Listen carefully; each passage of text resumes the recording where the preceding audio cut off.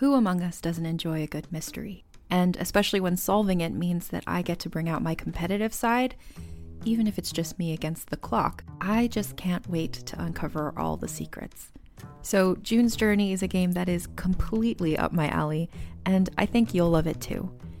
In June's Journey, a hidden object mystery game, you play as June Parker, who's on a quest to solve her sister's murder and uncover her family's many secrets. Each chapter brings you deeper into the story, and it's set in the Roaring '20s, so beyond uncovering clues, you get to experience the glitz and glamour of the time. June's Journey is definitely not a game I play mindlessly, which I love because I get genuinely invested, and a lot of it is a race against time, so there's a little fun added pressure of trying to find the clues as quickly as you can in each scene. There are also tons of ways to customize the island that you're on, learn more about the characters, and then new chapters are added weekly, so you really can't run out of things to explore. So if you think you're up to solve this case, download June's Journey for free today on iOS or Android, or play on PC through Facebook Games. June needs your help, detective. This episode is brought to you by Paramount Plus. An unlikely friendship begins in the Paramount Plus original movie Little Wing, starring Brooklyn Prince with Kelly Riley and Brian Cox. Reeling from her parents' divorce, Caitlin steals a valuable bird to save her home, but instead forms a bond with the owner, leading to a new outlook on life. Little Wing, now streaming exclusively on Paramount Plus. Head to ParamountPlus.com to try it free. Rated PG-13. This is Steve Downs, the voice of Master Chief, Sierra 117, and you're listening to Podcast Unlocked, the world's #1 Xbox podcast. Now, finish this fight. Master Chief, out. What's happening, friends? Welcome to Podcast Unlocked. It's IGN's weekly Xbox show, episode 598, ahead of the Xbox Showcase coming up. It is June 5th, 2023, as we record this. I'm Ryan McCaffrey, your host for the past 11 years, and hopefully plenty more after that. To my left, your screen right, Stella Chung. Hello. Hello, I'm so excited to see everyone. Except for Miranda, I'm going to miss you. But I think this is the first time we've had this whole panel on in a long time. It's been a minute, and unfortunately it's going to be a minute more as poor Miranda will have to run the guides team from home, won't be joining us in LA for our live episode after the showcase, which we'll talk more about in a second. But I guess with that, I'll throw right to Miranda. We've been talking about her. Hello, Miranda. Hi, hello. Yeah, this is going to be my first time since I've worked at IGN that I'm not going to be at the E3 adjacent event, so it's a little weird, and I think it didn't hit me until this week that now I'm really sad. I was like, man, I'm not going to see everybody. What a bummer. But there's a ton of really important work to get done. So unfortunately, I'm going to have to be on the home team this year. We can blame Nintendo and Blizzard primarily for this, correct? Yeah, thank you. But also thank you. Yeah, also thank you, because Diablo 4 is my life now. We'll talk more about that in a minute. And Destin Legary, how are you, my friend? Bam, I'm doing pretty good. Yeah, I tweeted this weekend, how are Zelda and Diablo this good? And people are like, don't forget Street Fighter 6. Like, there's just so many amazing games to play just right now. And the rest of the year, there's even more coming. So, yeah. Jedi Survivor was right in there, which is my Game of the Year shortlist. I just finished it right before Diablo arrived. So, yeah, we're eating good right now. So, yes, this is Unlocked 598. We are going to be, as you can tell, the schedule is off. We normally we're a Wednesday show. We post up around the end of the day, Pacific time on Wednesday. Last week, I think we were Tuesday. This week, we're posting up on Monday. Next week, we're going to keep working our way back in the week. We'll be live with you Sunday. So our next episode will be a live episode. We will be with you immediately before and immediately after the Xbox and Bethesda Showcase and Starfield Direct combo double feature. Those things are happening back to back. So tune in, watch us live on IGN.com, twitch.tv/IGN, youtube.com/IGN. Pretty much anywhere that you watch IGN, you can watch our pre-show, then the conference and the Starfield Direct, and then our live reaction and analysis post-show immediately after. So it's this Sunday, June 11th. Our pre-show starts at 9:30 a.m. Pacific. That's 12:30 p.m. Eastern time. So maybe a little late breakfast for you on the West Coast, lunchtime, East Coast. Join us. Now, on that note, a nice little update from Aaron Greenberg, our friend who heads up all things marketing at Xbox today on Twitter as we record. Microsoft has told fans not to expect a CGI fest when it comes to the first-party games at the upcoming showcase. Greeny tweeting out, quote, "None of our first-party games in the show are full CG trailers. Everything is either in-game footage, in-engine footage, or in-game footage with some cinematics. Each of our trailers will be labeled, so hopefully it's clear for our fans." So I want to get a quick reaction from everybody on this. For me, my immediate thought was something that's come up on this podcast a lot over the 11 years I've been at IGN, which coincidentally encompasses the Xbox One era for the most part. But for me, this is a sign of confident Microsoft, which is the Microsoft we like.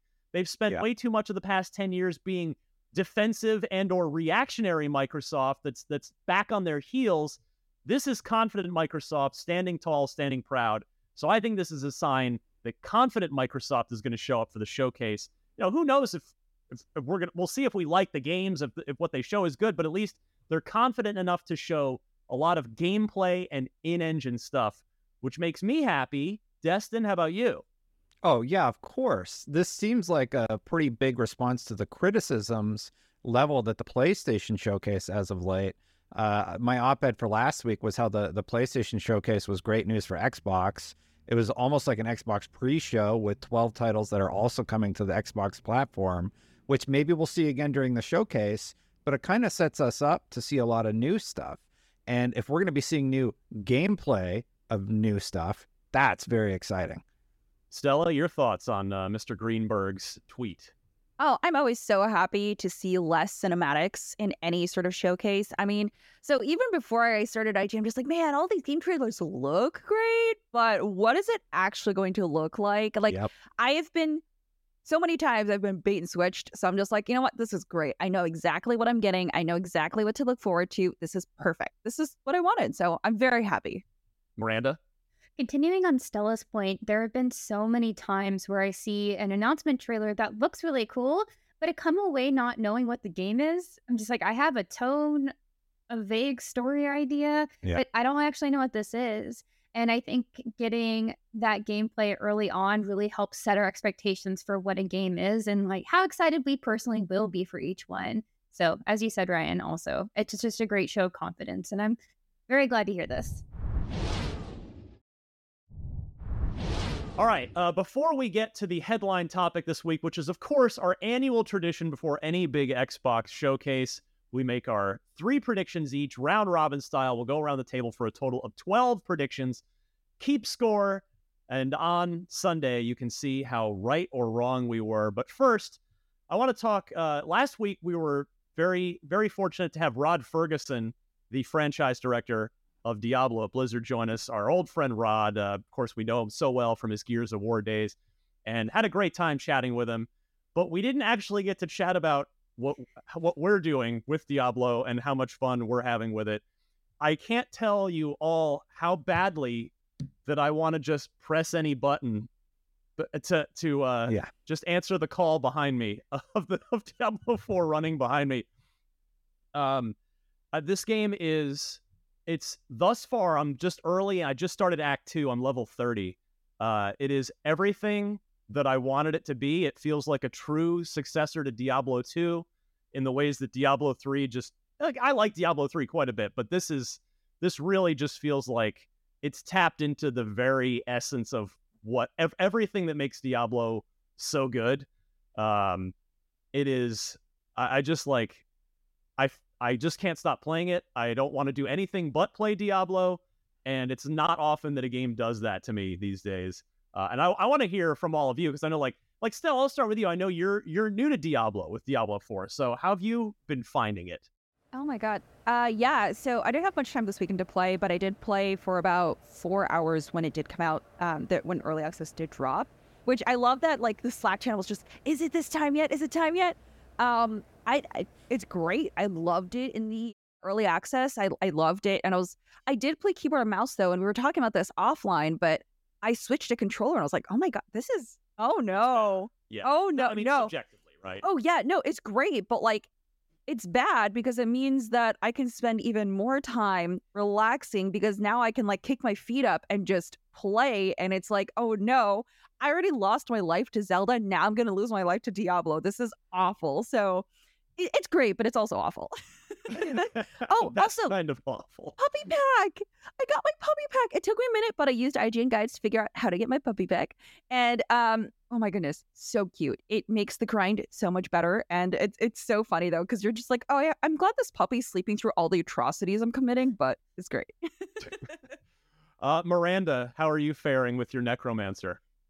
Well, we're doing well. Also about level 30. I just hit level 30 last night before I signed off. I'm a few missions into Act 2, and it's been a lot of fun. A big part of that for me is because I've been playing a ton with my friends, including former Unlocked podcast member, Mish Dyer. So we've been playing a ton together, and it's like the only one I want to play this game. I don't want to play this game alone. I think it's just not as fun. Even if I'm just on a call with everybody, like that's just makes this entire game even better. So we can ask each other questions. I'm like, hey, the world boss is spawning. Where is it? Because I don't have all of my map unlocked yet. They're like, oh, if you look at this sigil, if you're looking at a clock face from this sigil, go to 7 o'clock and it'll be there in 6 minutes. And so it's just this really fun way to communicate with my friends and honestly get something that's a little bit less stressful. Also, we were talking about this offline, but I actually fell asleep playing Diablo, and that's not because it's bad, but because I was just so relaxed and it's been so stressful lately.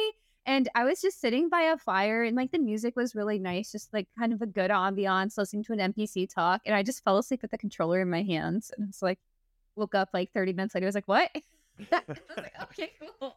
We've all been there. Do it. Yeah, we've all been there. Destin, your thoughts? Also, I mean, it's at least in the early access portion. I know there were some issues more centered on the PlayStation side with like a login credential thing, but I mean, my experience has been completely buttery smooth with this. Yeah. Which again, like, kudos to Blizzard for doing the 2 beta weekends and the server slam. I mean, those, not that it was perfect for everyone, but it's I was braced for some queue times. I didn't have any. Destin, how have you found the game so far? Yeah, we'll see what happens today when full access unlocks, but it's been perfect. It's been great. Diablo is amazing. I know we gave it like a 9 out of 10, but gameplay wise, 10 out of 10 for me. Yeah. Easy. Oh, yeah. Just my personal rating. I'm not doing it for story. I like games where you can just grind a character, figure out how to make them broken OP. Like I'm running Arc Glass Sorcerer, which just got nerfed, so I got to adjust stat back into ice, and I love all that super nerdy stuff. I'm doing the dungeons to give me the passives, just making sure I'm statting my character so that it can like really be powerful in these encounters. And I'm having a blast with it. It's better than I could have ever hoped. I'm having so much fun. And on Unlock today, I'm making sure to smile and nod more because the commenter said I didn't smile, like I don't emote enough in interactions with Rod. So, so okay, I'll do it a little bit more over the top. Well, yeah, Destin, don't you know that you and I are like mortal enemies? And like, yeah, all that stuff. I'm like, I just don't emote a lot when I in conversation. I don't know. I'm pretty stoic. Yeah, it's you're very happy. that. Yeah. Very happy about Diablo though. So. It is, yeah. It's I have not finished the game or even close. So, but it is a 10 out of 10 for me so far. So far, it's just it's like I have no notes for this game. I have one note, and it's very silly. It's more of a story thing. So I actually am really into the lore, and I've been asking a lot of my friends who did play the other Diablos all the way through to just like why is Inarius like this? Like, why did he do that thing that he just did? And I don't want to spoil anything, but it's been really fun getting that context. The one story thing that's driving me nuts is we have a lot of ghosts around, and I'm a necromancer. When I kill a ghost, there's a corpse. And I'm like, excuse me? That's my one gripe. It's just very goofy, which I know it's just a mechanical thing where it makes more sense for every unit to drop a corpse if you have those things like set up for a necromancer. But I'm like, man, I just wish there was like a moment where it becomes flesh. Like this is like a like next level, way extra design thing that does not need to be implemented. Like it would They be can cool if it retcon it. became, yeah, it's like I'm the necromancer. It'd be cool if it became like, you know, like its corporeal form for a minute before it got slayed, and then it dies because I'm a necromancer. And then I was like, nah, it's fine.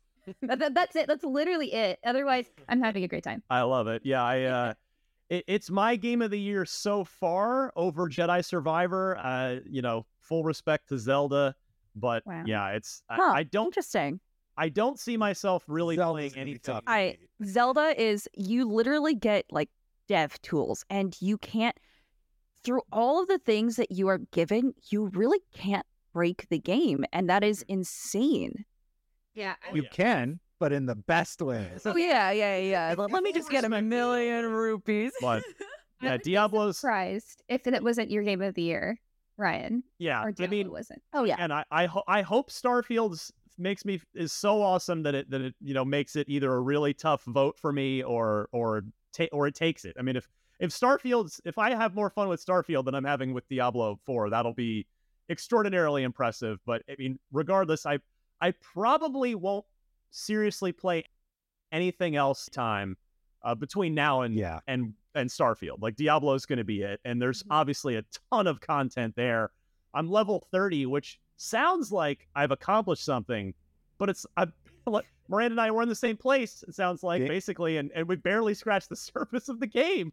I don't even have a mount yet. Have mounts. Wait, This is what? my colors. Yeah. That is that's the other gripe. I'm like, why are you keeping this from me for so long? I just want to explore. The game starts at 50, like the real game is at 50. I'm 37. I'm hoping to hit 40 today. So Nice. Yeah. I have a decision to make. Skipping all the story stuff. That's I have to leave for LA for our E3, not E3 that we've got going on here coming up, of course, with the Xbox showcase and all that. And I think in reality, I could try to just make it work on the Steam Deck, but I don't think I'm even going to have time when I'm down there because it's always super. It's a great. I'm not complaining. This is not a complaint. It's a super fun time of year in our line of work. And it's so much fun to see all these new games announced and get to play stuff. But I already know that I'm going to be taking a little 5-day break from Diablo 4. So it'll just make me all that excited to get home and resume playing. I guess the one benefit of me being forced to stay home is that I get to keep playing. Yes, you do. I'm jealous. All right, let's do it here. Our tradition, 3 predictions each. We'll go around the table a few different times. The Xbox showcase is coming up again. Our pre-show starts 9:30 a.m. Pacific, 12:30 p.m. Eastern on Sunday, June 11th. So please do tune in anywhere you prefer to watch IGN. So I didn't ask for any crazy ones or standard ones. Just give me 3 predictions. It can fit into any bucket, whether it's something that you think is absolutely going to happen or more wishful thinking, whatever you want to do. I'm going to start with Miranda first here. Fusion frenzy. Just kidding. It's not going to happen. But, you know, I have to say it. I have to say it every year. I have to will it into existence. Give us an excellent party game. I want to sit on the couch with my friends, and I want to do it with Xbox or on, you know, cloud, whatever we got to do. Let's just do it again. But my actual prediction that I'm going to start off with is Hellblade. I think this is a very easy one. It's weird because this year I feel like we have a lot of easy predictions because there's just a lot in the air right now. Yeah. So for me, it's Hellblade release date. We've been talking about it for so long at this point, and I think that would get us to talk about it more, right? Like I think everyone remembers that first trailer we got with that kick butt music. I almost cursed. Sorry. You can say it. It's fine. It's kick ass, man. Anyway, but that music was just fantastic, and I want more, man. I just want to see it. And so I'd guess early 2024 for the release date. Not really a specific reason, but if, say, we get like year 6 or another big game at the end of next year, we could have Hellblade early in the year next year. And that's what I'm hoping for. Yeah, I mean, that's a solid one. We're starting to see Unreal Engine 5 games come out. Immortals of Avium, which I just did a hands-on preview of, and that preview is up on the site now if you want to see it. I mean, that's out in July, and then we have Lords of the Fallen is out in, what did they say, October, I think? Didn't we talk about that release date pretty recently? So the Unreal Engine 5 games are starting to hit, which doesn't necessarily mean anything specifically for Hellblade 2, but it's at least an indication that, okay, developers have had the engine and those tools long enough where they're starting to get to the finish line on this stuff. So I hope you're right. Q1, early 2024 would sure help get things off to a great start next year for Microsoft. All right, Stella, you're next. Yeah. So I think we're going to get something about Arc 2. There was all of that drama earlier this year about them remaking Arc 1, but removing all of the servers so that people have to rebuy the game in order to play, which is kind of not great, but they moved it over. They released this whole Steam blog post about why they're moving things over, because everything is easier to maintain on this new server base, which is where they're going to have Arc 2. So the fact that they are moving it over, I feel like we're going to get something about Arc 2, whether it's releasing later this year or early next year. And Arc 2 is supposed to be very different from what the first game was, which is why they remade the first game to be like a survival game.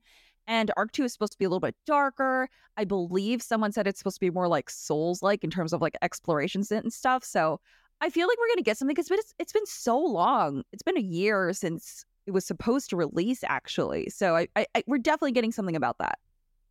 Yeah, good call on that one, because I just had to double check because I couldn't quite remember. It was 2020 that they announced that with the the Vin Diesel cinematic trailer, and we've seen and heard nothing, actually zero of it since. Which, hey, that's fine. They're allowed to just work away quietly till they're ready to properly show it. But you're right, it does seem high time for an update on that one. Destin, I will go to you. Yeah, I think we see Perfect Dark again. I know that game has gone through a lot over the last few years. There's been a lot of departures. Crystal Dynamics was brought on board.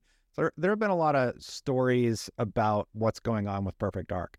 I think it's time to show something from that game, and I think we get it at this conference. We just need to know that it's alive and doing okay. They've indicated as such. All right, let's see it. Boy, I sure hope you're right, especially after Aaron Greenberg's tweet about everything having in-engine or in-game footage as far as first-party stuff that's going to be at the showcase. That would mean we'd get some sort of at least, in-engine look. I believe that game's, I think Perfect Dark is Unreal Engine 5 as well. I'm not sure about that. Need to double check myself. It was revealed, what, 2-3 years ago, Ryan? I think that was... It's been a while. That was 2020. Was that it was definitely Game Awards, and I think that it was Game Awards. It was either 2020 or 2021. Probably 2020.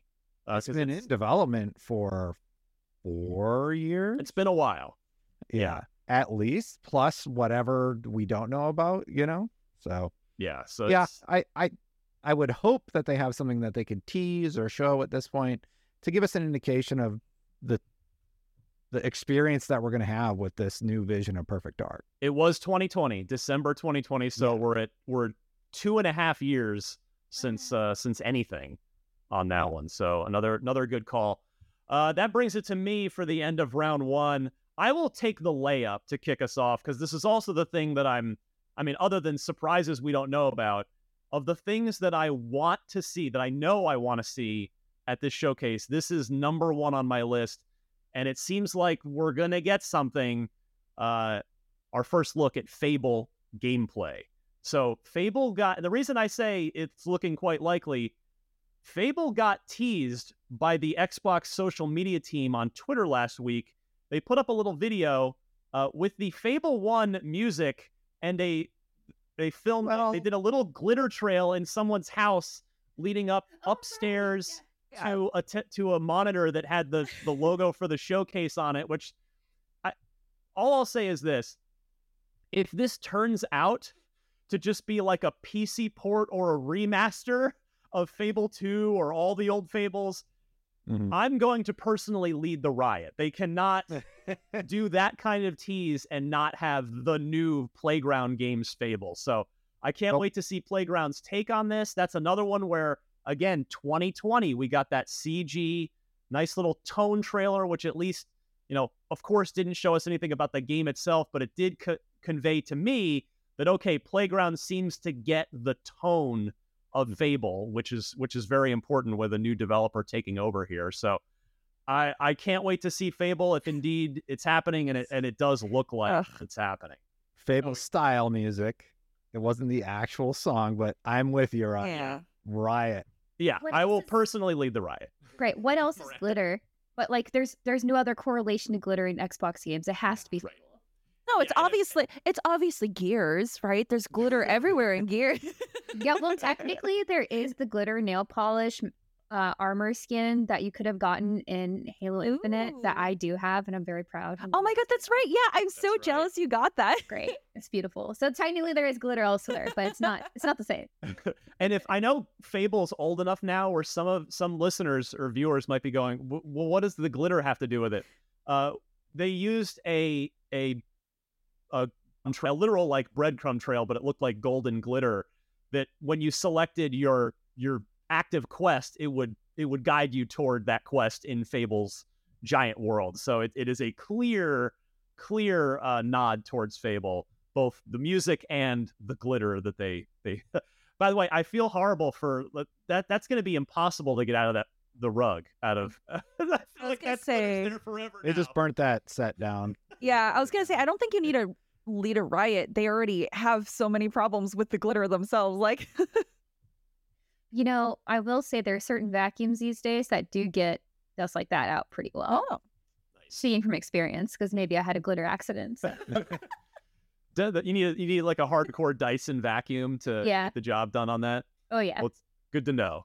All right, so round robin style, we'll snake back. I'll go first for round 2 here, and this is something you've heard me say before, but I'm really locking in on it now because I think it's time, and that is id Software will announce its next game, and I think it's gonna be a single player Quake reboot that does for Quake what Doom 2016 did for Doom. Now, I'm not saying that the gameplay will be the same. It's not just going to be Quake with or Doom 2016, Doom Eternal with a Quake skin on it.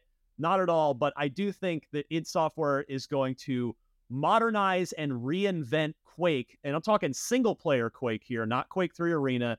Go back to Quake 1, Quake 2, which were the single player game. I mean, Quake 4 was single player as well, but Raven made that.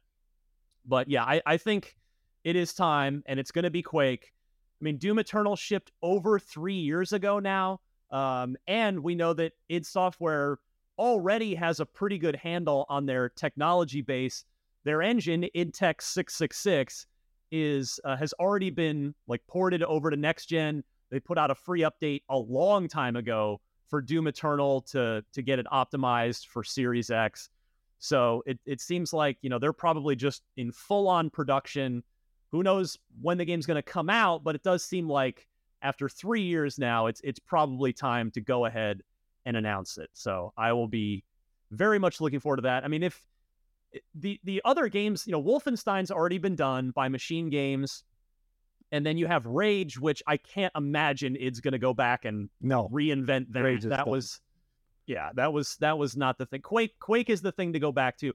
Could be a new thing, totally new thing, but when you're Microsoft and Bethesda and you bought id Software, and id Software has these legendary intellectual properties, Doom, Quake, Wolfenstein, you're going to leverage those. You're going to take advantage of those. So Quake, bring it on. All right. Stella, I'll go back to you here for round 2. Yeah, Flintlock, the Siege of Dawn. I think we're going to get a release date, and I think it might be later this year because, like, last year we got a gameplay reveal. So I feel like it's about time we get a reveal date with a flashy new trailer. This is a game that I wasn't really too sure on, but then I went back and watched the trailer and I was like, oh, you know what? Yeah, this looks really cool. I'm totally down for it. But yeah, I feel like we got to see gameplay last year. So maybe we'll get a more extensive like combat system look this year and get a release date for like December or something. So remind me, Stella, was this in the showcase last year? I believe so. Yeah, because it was a year ago. And okay, because the reason I bring that up is because, of course, in that showcase, Xbox said everything you're about to see is coming out in the next 12 months. Of course, the nature of game development, that didn't happen for everything, but yeah, I think you're very much onto something there. Yeah, it was June 12th. Exactly June 12th, 2022. There you go. It's interesting. Yeah, it looks really good. And I love this kind of world. Like, I don't know. It just like the whole setting is really cool. Also, the magic in this looks really interesting. It's almost like the triangle specifically. I'm just like, oh, Witcher 3. Destin, let me go over your way here for your second prediction. Yeah, In Exile has indicated that they're working on an RPG FPS, and I think two of them, yes, 2 Unreal Engine 5 role-playing games. Yeah, and one at least is an RPG FPS. I'm not sure about the other, but I think we got a peek at whatever that is going to be. I'm very curious about it. I don't know what that is, but I would be very excited to see what they've got cooking up, especially because, they worked on Wasteland, right? Yeah. So they've had a lot of the top-down perspective style games, but those games are highly regarded. I still need to play them, but I'd love to see their take on a different perspective as opposed to the one that they had for Wasteland, and how they handle what they're already accredited with and acclaimed for in the first-person shooter setting. I love that. I mean, In Exile is a team. Their studio head Brian Fargo has an incredible resume in the role-playing game genre specifically. I mean, you look at, I'm actually just pulling up to remind myself of everything they've done. You mentioned Wasteland 3 was their last game, super highly regarded. I mean, they did The Bard's Tale 4. They did Torment, Tides of Numenera, which was really good. Mm-hmm. They've done, you go back, they did another Bard's Tale game years and years ago on the original Xbox. And now, Destin, they're they've always done these games. So let me look at the publishers here. They don't really miss. They haven't really missed, but they also they've never worked with somebody with as deep of pockets as Microsoft. So they're going to have like a much bigger budget than they've probably ever had before to really go nuts with an Unreal Engine 5 RPG first-person game. Podcast Unlocked is brought to you this week by Good Chop. I have been sampling Good Chop for the past week or so, and I'll tell you, my family and I are really impressed. Just last night, we had the ribeye steak.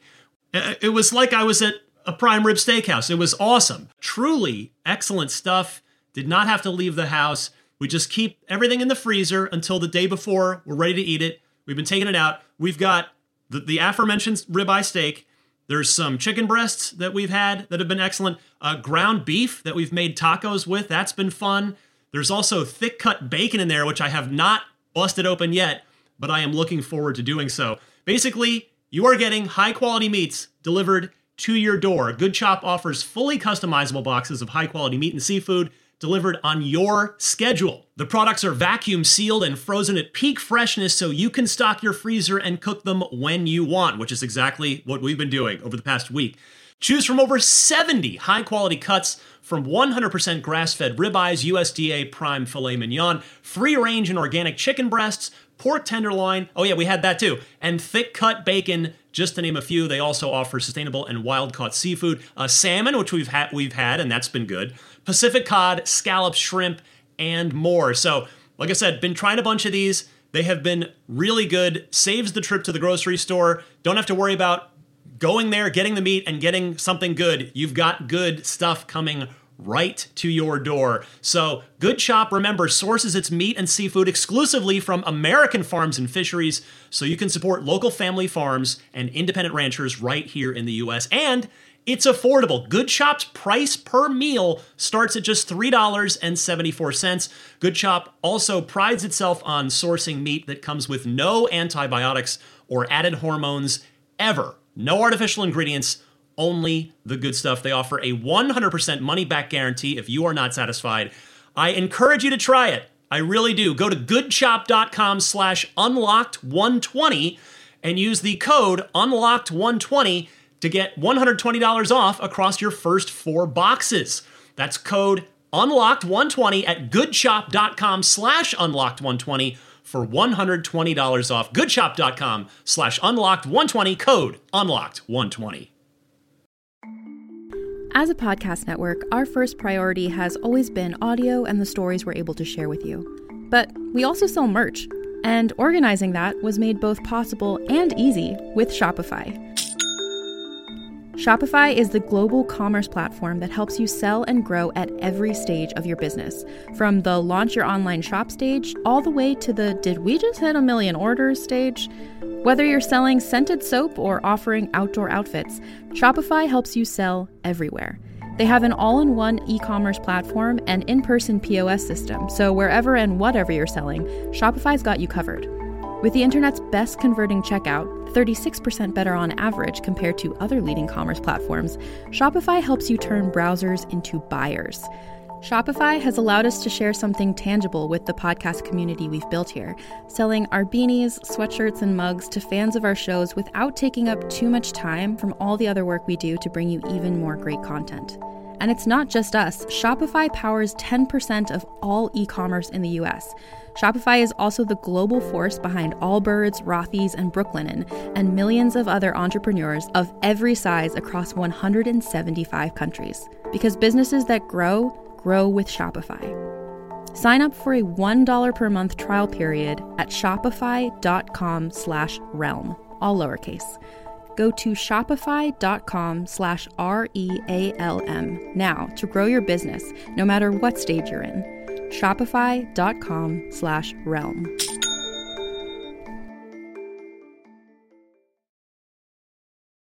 Does Monday at the office feel like a storm? Not with Microsoft Copilot. That feeling when Copilot gets everyone up to speed instantly?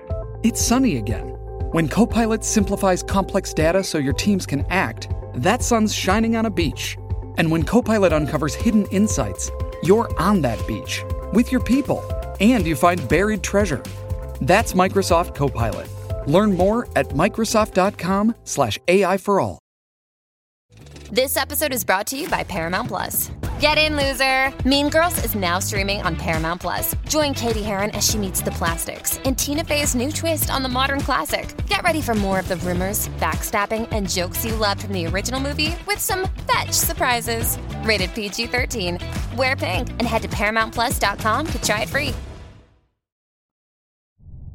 Yeah, and I'm a little curious, like, did they get access to a bigger IP, like a known IP? And they're like, hey, we want you to take a crack at Fallout.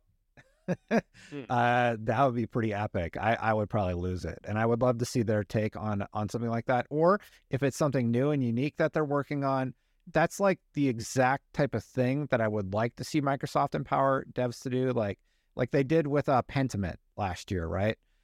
So Pentiment was like a smaller game that they were able to try out. Hi-Fi Rush is another good example. I actually really like seeing that, because it kind of like reinvigorates the creative people at those companies to potentially work on something bigger and kick off new visions and try new ideas.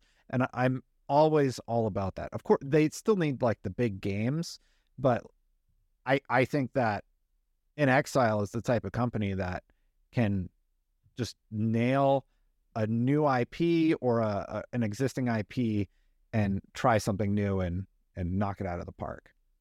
You want to double down on that Fallout prediction, Destin? Because I think you might be onto something there. I mean, I'll say Fallout. Yeah, I you know what? I'll go for it. I'll say In Exile was given permission to make a Fallout game, and they probably lost it. You know, or wait, they've been teasing a lot of Star Wars too. No, I'll go Fallout.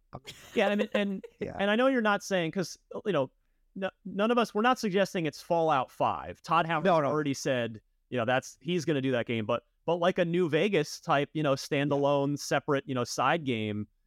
I mean, Fallout very much qualifies as a first-person shooter / role-playing game. So yeah, I hope you're right. And I think there's a decent chance that you are. I mean, the one maybe argument that comes to mind against that, as you float that theory out / prediction, is that if they were to do that, you might think, well, wouldn't they probably use Bethesda's engine the way that Obsidian, it's all the same content pipeline, but maybe not necessarily, right? Maybe they just maybe their team has Unreal Engine experience or just wants to build the game in Unreal. You would still have the third person option also, because yeah, but most like Fallout 3 was presented in first person for the most part, and then you could always pop out if you want to do third person. But like, what if it's like a remake of Fallout 1, like a really amazing story, right? But they kind of know the beats, and they're like, hey, we want somebody to do Fallout 1, and we want you to do it. Because like the Overseer arc in that game is really, really interesting, and I would love to see that game modernized. And there's been so many great remakes lately. Like, look at Resident Evil 4, look at what they did with Dead Space. It would be really, really cool to see like a game like Fallout 1 get that treatment from NX. That would be especially interesting for folks like me who didn't play them because of age. So I think that would be really, really neat for the younger audiences who do like Fallout like 3 and even 4, and to get introduced to the series a different way. I'm going to throw a little more gas on the fire you just started here, Destin, because I had to double check my memory, which was correct. Black Isles celebrated Fallout, which took some inspiration from Wasteland, but was unique in its own right, was a personal project of Brian Fargo, who served as its executive producer and was involved in setting the tone and sensibilities of the game. So there is a connection there with Brian Fargo. So you might be onto a Fallout 1 remake. I like where you're heading with this. All right, you took me there. I took it happen, Microsoft. I grabbed the wheel and just swerved us in that direction. Ooh, I like that. That's what a host does, for better or for worse. Either, it's maybe we go soaring off the cliff to our doom, but we do it together. It's fine. Miranda, round 2 prediction. You're up. Compulsion Games is going to announce their next project, the release window, and as we've heard, they got to show gameplay too. So this is my prediction, just because we haven't seen much from them since being acquired by Microsoft. Their last DLC for We Happy Few was in 2018, which came out in 2018, released in November 2019. According to Video Games Chronicle, who translated an interview from Xbox Squad in October 2021, Compulsion is working on a third-person single-player game, and they have doubled their team since they've worked on We Happy Few. And that project in 2021 was said to be in full development. It's 2023 now. I think it's probably time that we get to see what they're working on. The reason I always keep coming back to them every year is I'm really curious to see what they're going to do with the extra budget and backing from Microsoft. Because We Happy Few was an interesting game. It's like an interesting storytelling thing, and they just want to keep doing those single-player storytelling games, and Xbox needs more of that. And so I think I want to see what they have, because it's one of the more interesting studios that they have that hasn't really shown up to show what they're going to do next. I'm right there with you, Miranda. And also the social media account came back online. They tweeted like, hey, is this still working or something? They gave me crap for saying it's working or something. But I've been really excited to see what they're doing. They bought like a new studio, so like they're working on something, and I would love to see it. I hope you're right. Well, and I think of the wave of studio acquisitions that Microsoft made in that 2018-ish, 2017, 2018 window, I think Compulsion's might be the only one where we just don't know what they've been working on since that acquisition. I think everybody else has announced, that whether it's, of course, the Initiative with Perfect Dark, although they weren't acquired, they were built from the ground up. But of course, Double Fine came in with Psychonauts 2 in mid-production and on and so forth. Yeah, so I think, it does seem like it's time for Compulsion to let the cat out of the bag, and let's see what they've got here, because I'm with you, Miranda. Like, I liked We Happy Few. I love the setting, I love the art direction, but I just didn't. For me, there wasn't quite enough meat on the bones gameplay wise. So with the extra time, extra budget, extra resources that Microsoft's going to provide, I can't wait to see what they cook up for us. All right, so we are in our third and final round. Let's snake it back here to Destin. Oh, well, I think the big closer is Avowed. I think we get Avowed footage, Avowed gameplay, because Phil Spencer indicated on the Kind of Funny thing, and I feel like this is kind of a layup, honestly, so I almost didn't want to say it, But he said, I've played good builds of Avowed. That game's coming along. Like, I'm paraphrasing, but I'm like, are you tipping your hat? Are you saying Avowed something is going to be at the showcase? I would love that. There's been like a leaked screenshot of a sorcerer doing this with his hands, kind of doing the magics. And I'm very excited to see what it looks like when that spell is cast. So, yeah. I don't know. I think Avowed is the big closer. There's a lot about that property, based in the Pillars universe and how death works and reincarnation works and how there's different deities that you can align with. I'm really, really intrigued by the potential and the conflicts that can arise within this world. Very, very excited for an Avowed reveal of some sort. Microsoft has so many first-party role-playing games in the pipeline, like more than any other genre. I think it's they have role-playing games, which is cool because I love role-playing games. Yeah, and it does. Would you agree, Destin? It seems like Avowed is probably going to be Starfield is the next one. But yeah, Starfield, it kind of feel like Avowed is probably going to be the next one? Yeah. Well, like PlayStation has Final Fantasy 16 coming around the corner. Xbox's answer to that is going to be Starfield. What is it going to be in 2024, 2025, right? Avowed, I imagine. And that Avowed reveal is pretty old now. So they could be much further along than we realize. And I would love to just learn more about what they've been working on, what it looks like in action, because that's basically proof of concept. And it teases the deities. It teases like what sort of things could happen within that world. And I want to see more. And if Phil played it, you got something. Well, he can play anything anytime he wants in the portfolio. But yeah, I think you're right. I mean, Starfield could be their big RPG this year. Avowed next year, Fable 2025. We know that the Outer Worlds 2 is behind. It's not as far along in development as Avowed is. And then, of course, you have Elder Scrolls 6 way down the pipe with these two In Exile Unreal Engine 5 RPGs that are further down too. So they're set up really well to potentially drop a major first-party role-playing game every year for literally the rest of this console generation, which is pretty cool to think about across what, 3, 4, maybe even 5 talented developers. If I were to stop and think about take inventory of them. Sorry, Ryan. Somewhere in there is also Stalker 2. That a first-person shooter, not really a role-playing game. Yeah, well, I think there's some sort of leveling mechanics in the Stalker franchise, but just sort of like for a big tentpole for one of those years, that will probably be slotted in somewhere.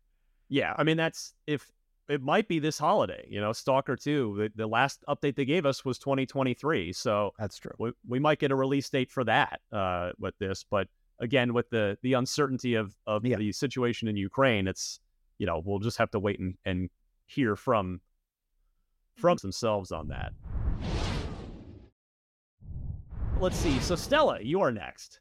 Yeah, I was actually going to talk about Stalker 2, but I was like, I'm not quite sure. We haven't really been given a lot of updates. The last one was actually like a week ago. They announced another security leak and did not look at anything that came out of that. So I'm just like, okay, I think maybe we probably don't expect anything from Stalker 2 right now. But so you did cover one thing. So speaking of Obsidian, I was like, Outer Worlds 2 gameplay trailer, I think. So I think that game is definitely going to come out like next year, maybe late next year. Like that timing should match up with how the first one was. But I do think we get a gameplay trailer because the last one we got was just the logo and just being like, coming soon. And I'm like, okay, can we get a little more meat, please? I was actually blown away by Outer Worlds, the first one. I didn't expect it to be very good. And most people are like, but it's so like conversational heavy. And I'm like, yeah, so was Fallout. But it's good. It's so good. And it was very short compared to Fallout. So I'm just like, I need something. And I know Starfield's going to be the next like big space adventure game, but I'm like, I don't know, Outer Worlds just had this like charm about it. And you know what to expect with Outer Worlds, right? Because we already got the first game. So I think maybe we get a gameplay trailer for that. And Yeah, I don't think we're going to get a release date for it yet. Like you said, Ryan, it's not really quite as far along, but I think we will get a release window for at least like next year. You're bullish on this one. I like it. I love this game. Yeah, it was such a pleasant surprise, and kind of had that the Fallout New Vegas style smart sort of dialogue and conversation stuff in it. So I mean, like the intro was so funny. Just like you accidentally kill the guy you're supposed to meet at the ship, and you're like, ah. I love it. Let's make it rain role-playing games, Microsoft. That's what we're looking for. All right, for me, I'm gonna go. I felt a little bad writing this because I know Miranda would have written it had I not done so first, but it is what it is. Sorry, Miranda. We can both still be excited, but I think it is time for the announcement and Unreal Engine 5 gameplay teaser of Gears 6.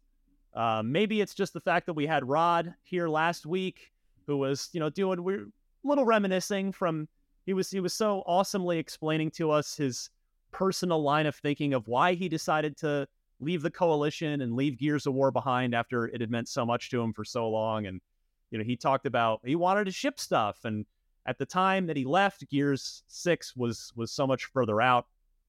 And I don't think that game is this year, to be clear. I think it's Miranda, you alluded to it earlier. I think there's a good chance that it's the holiday, the big fall game next year, or at least a big fall game for next year.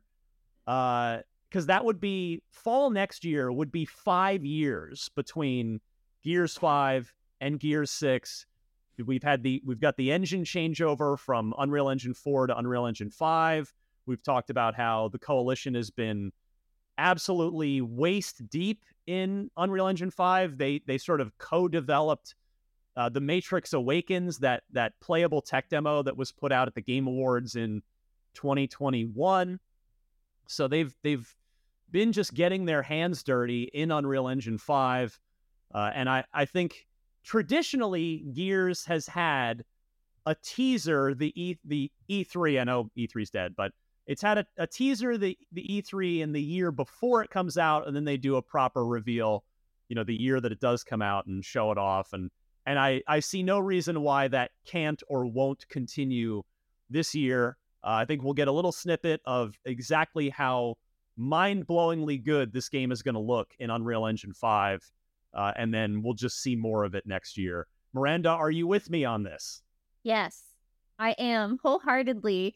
Every time I watch Gears gameplay, I get a little sad because I miss them. I miss these characters. I miss this world. I've been replaying the entire series with my twin sister, and it's been so much fun.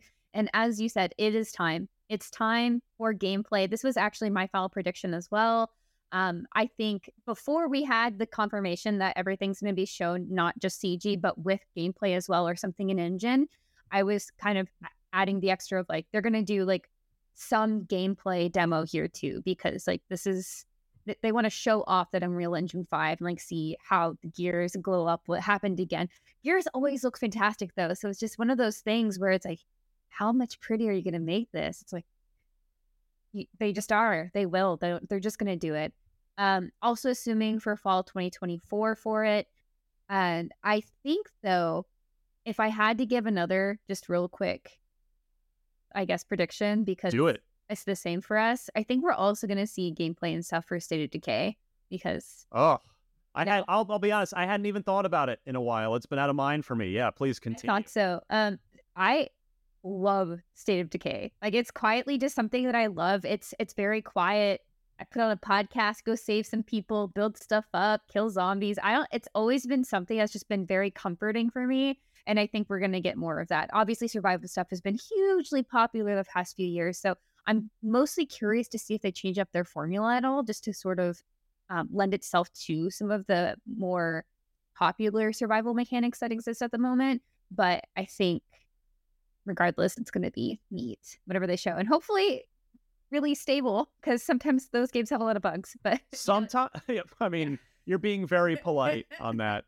Now, I'm sure it's in a much better place now because they've continued to update State of Decay 2 like over and over and over again. But yeah, both the first one, of course, famously rough around the edges. The second one launched very rough around the edges, but I think it was $30 when it came out, so at least there was a little bit of maybe some leeway given there. But yeah, you're right. It's time for State of Decay 3 to kind of fully live up to the potential of this IP, not just from not that the gameplay hasn't been good, but really delivering kind of a proper AAA experience, including the polish that, honestly, I mean, Miranda, would you agree? Like in the environment, the gaming community environment that we're in now, State of Decay is not going to get the benefit of the doubt if it comes out rough anymore, right? Like people seem to be pretty out of patience across the board for super buggy, rough launches. We've seen it play out time and again. Yeah, people are tired. And I get it. It's like you want to play a game that works. You pay money. You pay money, yeah. A lot of money. It's like it's not cheap. Especially as game prices are going up. It's like, why are you launching it like this? And I know development is hard and like we can't ever fully understand that because we're not game developers. But at the same time, you still want to pay for something that works. So absolutely. All right. Did I miss anybody? I think we got them all. I think we did it. Seeing a bunch of nodding faces. Excellent.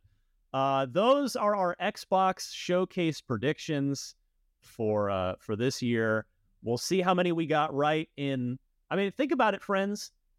As we sit here recording this, it's 12:17 p.m. on Monday, June 5th. In 1 week from right now, it's over. The Xbox Showcase will have happened. In fact, in 6 days from right now, it will be over. It'll have happened. Hopefully nothing leaks. Hopefully it all stays contained and is all, has the proper surprise and intended, unexpected delights that we hope to get from it. But yeah, so tune in, watch it with us. It is going to be a fun one. Just now. I hope we get. Oh, go ahead. I hope we get Forza in July or August, but not right now. There's too many games in it. Yeah. Also, it's like, oh, well, I want to see Keanu come back out again with Cyberpunk, and I want to see what he sings. Also, but cool. if Gears gets announced, please somebody, or Fusion Frenzy, especially Fusion Frenzy, someone has to scream and cry for me on the show. Thank you. Okay. Oh, I'll be watching. I'll be waiting. Who's willing to carry the torch for Miranda in her absence on Fusion Frenzy? I'm seeing. I'll be her spokesperson. Thank you. Good, because I saw Destin had that school kid look of like, don't pick me. Yep. No, it's got to be Destin. They remastered Fusion Frenzy for you already. I think that's what we're gonna get. Wait, if we have Destin be your spokesperson, that means he has to show emotion. So I think maybe we do pick Destin. Your challenge is to mimic me. Jubilation. I don't want to do this because we've been having fun and we're in good spirits. I don't want to do another negative Redfall story, but I think this is just we got to talk about the bad with the good, and there's a discussion, and there are lessons to be learned by Microsoft here. So let's just do it real quick. And it's this. So it's a negative Redfall story, and hopefully we won't just have to do any more of these anymore. What, Destin? They could just skip to the end if they don't want to hear it. That's true. There'll be trivia right after this. But so our friend Jason Schreier from Bloomberg had an investigative report, as he does, talking with a bunch of developers from Arcane Austin. And the report basically sums up as follows, that Redfall's development was reportedly so troubled that some of the developers hoped that Microsoft would cancel it when they had acquired the entirety of Bethesda ZeniMax. So Bloomberg's report spoke to several anonymous sources familiar with Redfall's development after it launched last month to poor reviews and significant technical issues. These sources claimed Redfall struggled with a misguided vision, staffing issues, and more. Things allegedly became so bad at Arcane that despite having put 2 years into Redfall at the time of the Xbox acquisition, some staff wished it would be rebooted as a single-player game or canceled altogether. The switch to a multiplayer focus, which was reportedly pushed for by parent company ZeniMax, appeared to be a major cause of Redfall's issues. Developers who worked on the single-player Prey, which, of course, was done at Arcane Austin, were now working on a multiplayer game, and Bloomberg reported that 70% of these staff members left by the end of Redfall's development. Replacing them was also claimed to be an issue for the same reasons, that applicants looking to replace these roles were developers passionate about single player and not the multiplayer experts that Arcane needed. This led to what's claimed to be a, quote, perpetually understaffed team of less than 100 employees. The project also reportedly lacked direction as a result, with developers stuck between making a single-player and multiplayer game. The sources claim that management would also regularly switch reference points, saying Redfall should be like Far Cry one day and Borderlands the next, leaving designers with no clear idea of what game they were making. And then kind of there's some just summary of, we know that Phil went on Kind of Funny and took full responsibility for it, but I thought, again, not to beat the dead horse here, not to kick Arcane Austin while they're down, but this is a notable report in that this, that there was more to this story going back a couple of years. So Destin, let me start with you. Like, what should Microsoft be taking from this? They need to find a middle ground between come in and destroy everything and no involvement whatsoever. Like, they got involved with Redfall where they said cancel the PS5 version, and then we're like, good luck. But it's just like, it's not enough on the one hand, based on how all these, like the State of Decay report from Kotaku also said that Microsoft mostly has a hands-off approach to how that is going, and there's some internal issues there. So like, there needs to be some sort of middle ground where there's some sort of quality control check before these things go out to the public. This was Microsoft's stinger for one of their conferences, like at E3. 2021, Showcase 2021, when they said it was coming summer 22. If you've lost 70% of the critically acclaimed Prey staff because they don't want to work on it, they're just like, I don't want to make a multiplayer game. They do exit surveys and stuff like that. You can figure out why people leave, and when they don't believe in a project, but you make that your stinger, that's a pretty significant issue, So it feels like it was avoidable. Yeah. And that's what's the most frustrating thing. There's no reason this needed to come out. Nobody was like clamoring for it. And, what did Phil say? Phil said like the internal mock reviews placed it higher. Were double digits higher, score-wise than where it landed. Which isn't to say it was 80. It could have, I think it landed in the 50s maybe. I'd have to look it up again. So maybe they were expecting 6s or something like that. The level of marketing that the game got versus what was delivered are just not on par with each other. It doesn't even have animated cutscenes. There's moments where there seems like there should be dialogue during the cutscenes, and they're just not. They're just showing you still pictures that are moving. The proportions on the characters are weird. There's like so many like issues with that property that anybody who played it for even a few hours noticed, basically, right? There were some people that enjoyed it more than others, but sure. I think the general consensus, if you had 5 people play that game for a few hours, you would have got the feedback you needed. I would kind of disagree with that, because as someone who did get to play it a few hours before launch, and that's always a challenge with previews. I know I haven't actually gotten to speak about, is it okay if I interject? Sorry, I was like, let me just take the floor. Well, I haven't really gotten to talk about Redfall. Like, I was basically, it's not like a quiz, like, oh, Brian just doesn't want to talk about it. It's like, no. I just had to be gone for Tears of the Kingdom right when this came out. So when you do a preview, so I think obviously the first round of previews were really positive because it was like an hour and a half experience, very focused. And every time you do any sort of preview event or preview trip like we do with our IGN First, they tend to be more focused events where I was shown like very specific things. And that's not to say that it's manipulation. It's just that in those focused moments where you are shown like highlights, right, to get an understanding of what a game is, you don't get the full sense of like, I'm starting from beginning to a few hours into end. That doesn't usually happen. It can sometimes. And so I think with that, I did enjoy what I played, although I did note in my preview that there were like technical issues that I experienced, but that's not also uncommon for preview builds because it's usually an old build. So we can't actually know what the launch product is going to be like. And sometimes the preview builds are better than the actual launch, which is like the case with like Cyberpunk, right? Anyway, that's not to like defend myself or where I am. I was just saying that if I were you, I'd be mad about what you experienced versus what the launch code was. Aren't you mad about it? It's been a massive stress. Like every time I see something Redfall, I just look away because I just like my anxiety just peaks because I feel sad that it doesn't pan out. And that was kind of the similar thing with Andromeda, where we really liked Mass Effect Andromeda. The first hours are so different than how that pans out. And you can see like the DNA of that game, like what they wanted to do with it versus the concessions they eventually had to make for the rest of the game. And so that's always the challenge of previewing. Of course, Ryan can talk at length about that being our lead of our previews.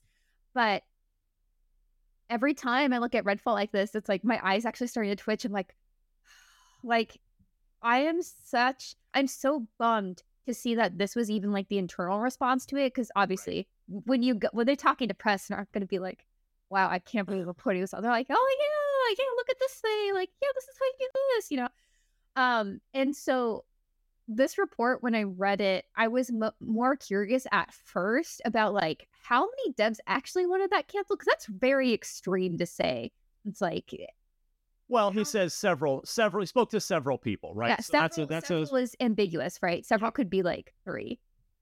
See, that's not a good reflection of like the team as a whole. However, the point that 70% of the staff has changed since then, which of course we know there was a lot of changes with the pandemic and all these things. But I think Dustin, you made a really good point too about like the exit interviews, like how are they going to respond to that and like shift? I don't know. So I think ultimately, like this is what it is, and my thoughts on like the final game probably, I mean, they kind of don't matter. I haven't actually gotten to play that much because of Tears of the Kingdom, but I have played, and I played with my friends, and I had a good time. But also, playing with your friends is always going to be better. But what are me and my friends playing right now? Diablo and not Redfall, right? I think there's just a lot of issues here with this. And Dustin, I think you really hit the nail on the head that they just need to evaluate what the feedback was and figure out how to move forward. Yes. Go ahead.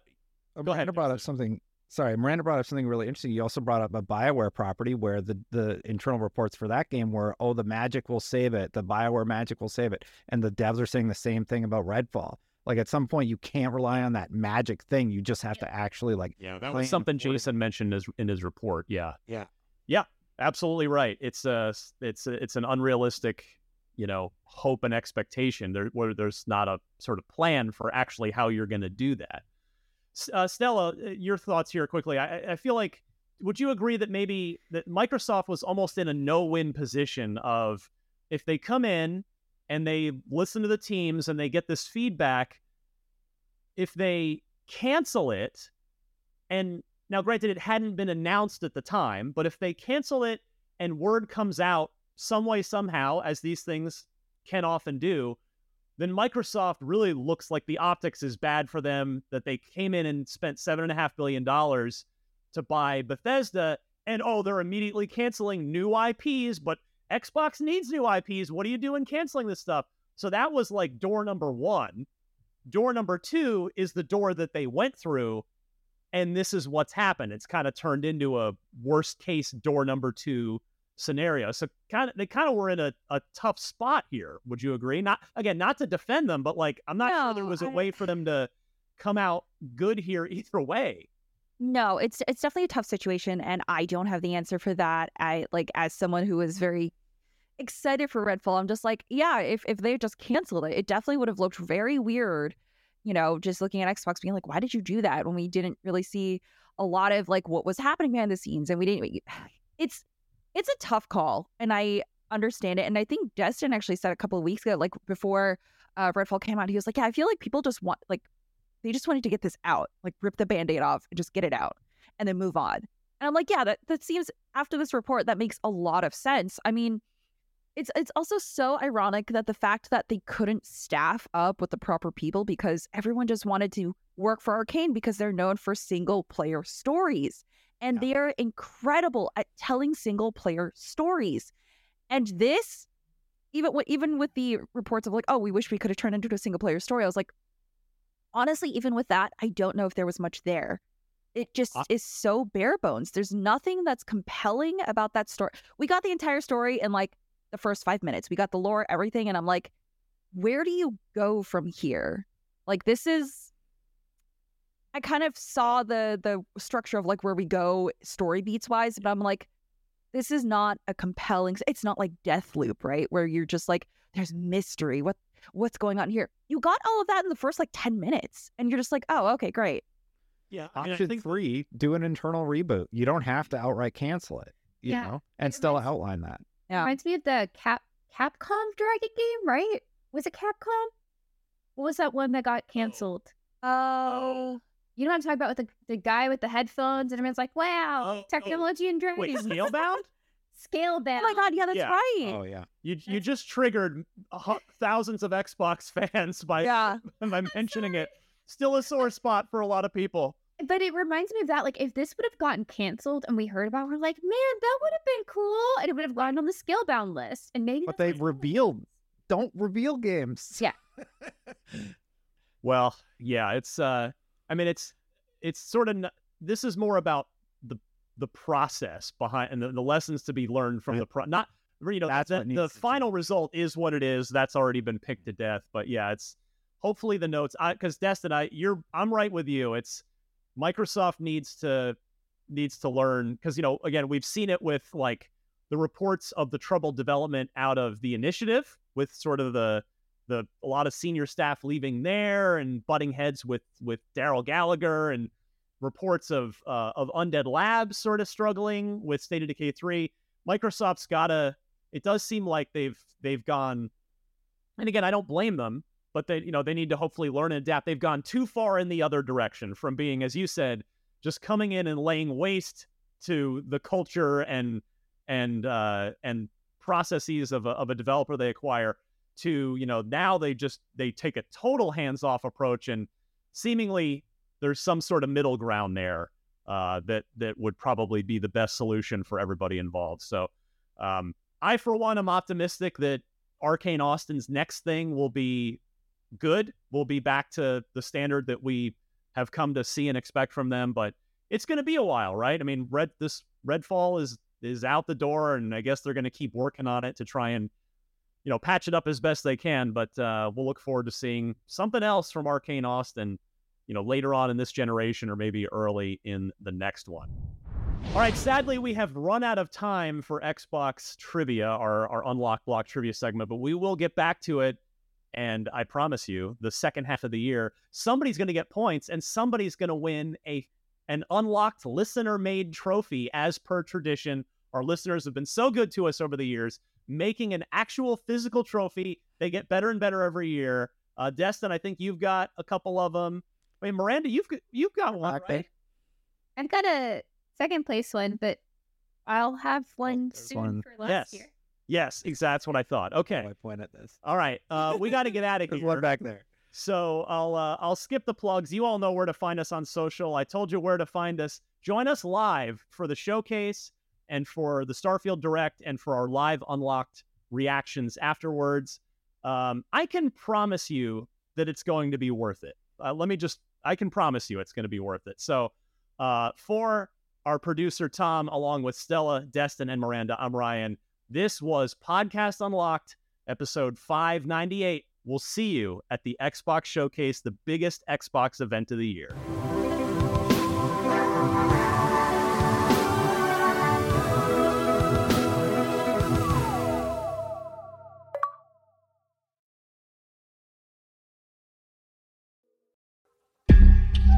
Hey, it's Mae Whitman, and I play Frankie in the new Realm podcast, The Sisters. The Sisters is about a museum curator of medical oddities who investigates the origins of a mutated skeleton with 2 layers of bones. 7 ribs are completely fused. And you have no idea where this came from? No, she was sent here anonymously. Not she. They, maybe? Wait. I've never seen anything like this. Soon, she uncovers an extraordinary mystery that connects her present with one family's tragic past in hauntingly dangerous ways. My grandfather was a journalist back in the 60s and 70s. He specialised in strange stories. Who are they? How are they connected to the skeleton? Play the tape. You'll see. Listen to The Sisters wherever you get your podcasts. We dream about it. We both dream about it. How often?